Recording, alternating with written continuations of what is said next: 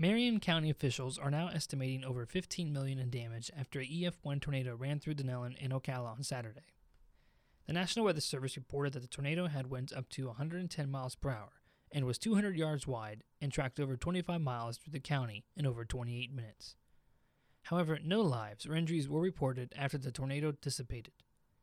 The main area of destruction was on the State Road 200 and I-75 corridor. Saddleworth Green Apartments was the hardest hit residential area with over 160 displaced residents. These residents have been moved into neighboring communities and shelters. The property appraiser for the county, Jimmy Cowan, believes that there is still unreported damage that hasn't been filed yet.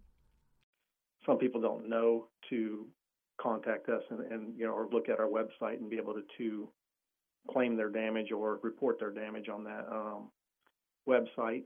We get some of the information from the fire department, we get some from the police department, we get some from the EOC, and then people will find out later from word of mouth or whatever, hey, you need to get on the property appraiser's website and report your damage, and we'll probably get some more, probably even this week and next week, I'm sure, maybe even after that. The county has also declared a local state of emergency, which allows the county to be reimbursed from the state or federal government for debris removal. County Commissioner Carl Zalek knows that there is still a lot more work ahead, especially with cleanup. We're hoping to be done with that in about a week, maybe 2 weeks at the most.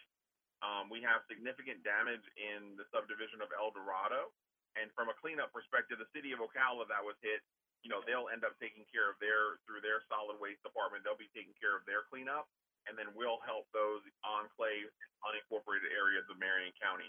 And so we don't expect that to be more than a week, maybe 2 week operation at most. Zalek believes it was the response to the community that has kept morale at an all-time high.